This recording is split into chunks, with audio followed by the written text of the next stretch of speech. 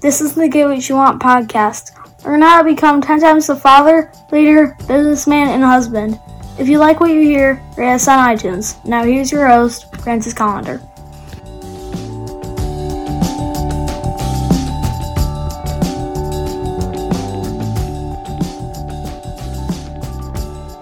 Hey, thanks for joining us today. While I really appreciate you taking your time out to listen to the podcast. And that kind of ties in with today's topic. Today we're going to talk about time.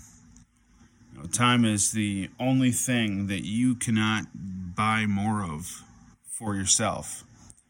You have the same 24 hours, 7 days a week that everyone else does. Yeah, you can't get more. You can't add in an eighth day. You become a billionaire, you can't get an extra hour in your day.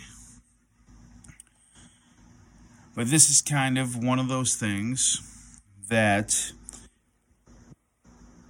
people in different stations have a different view on time. Now,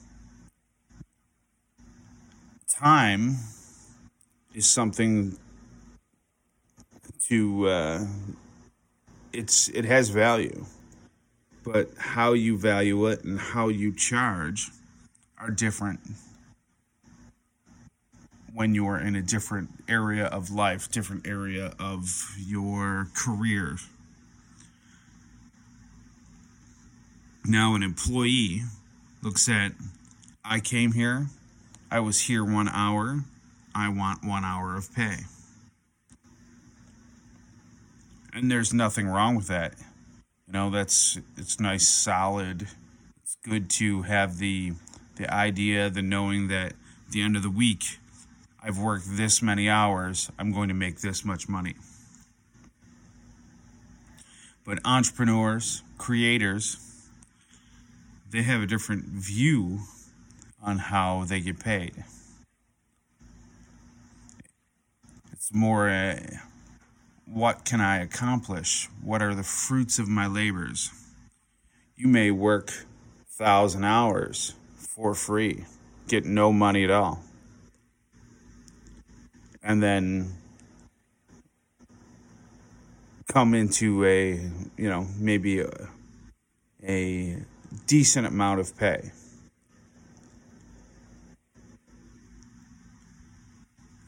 Now, the idea is that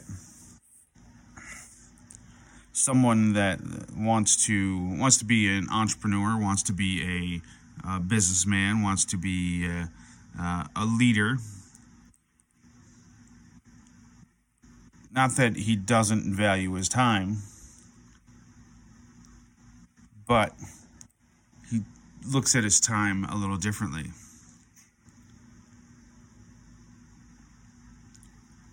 Don't have a guarantee on what you're going to get paid because you put some time in.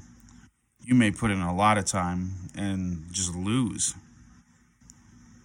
You might be working on a venture that never makes you any money, but you gained valuable knowledge from doing it. It's like reading a book.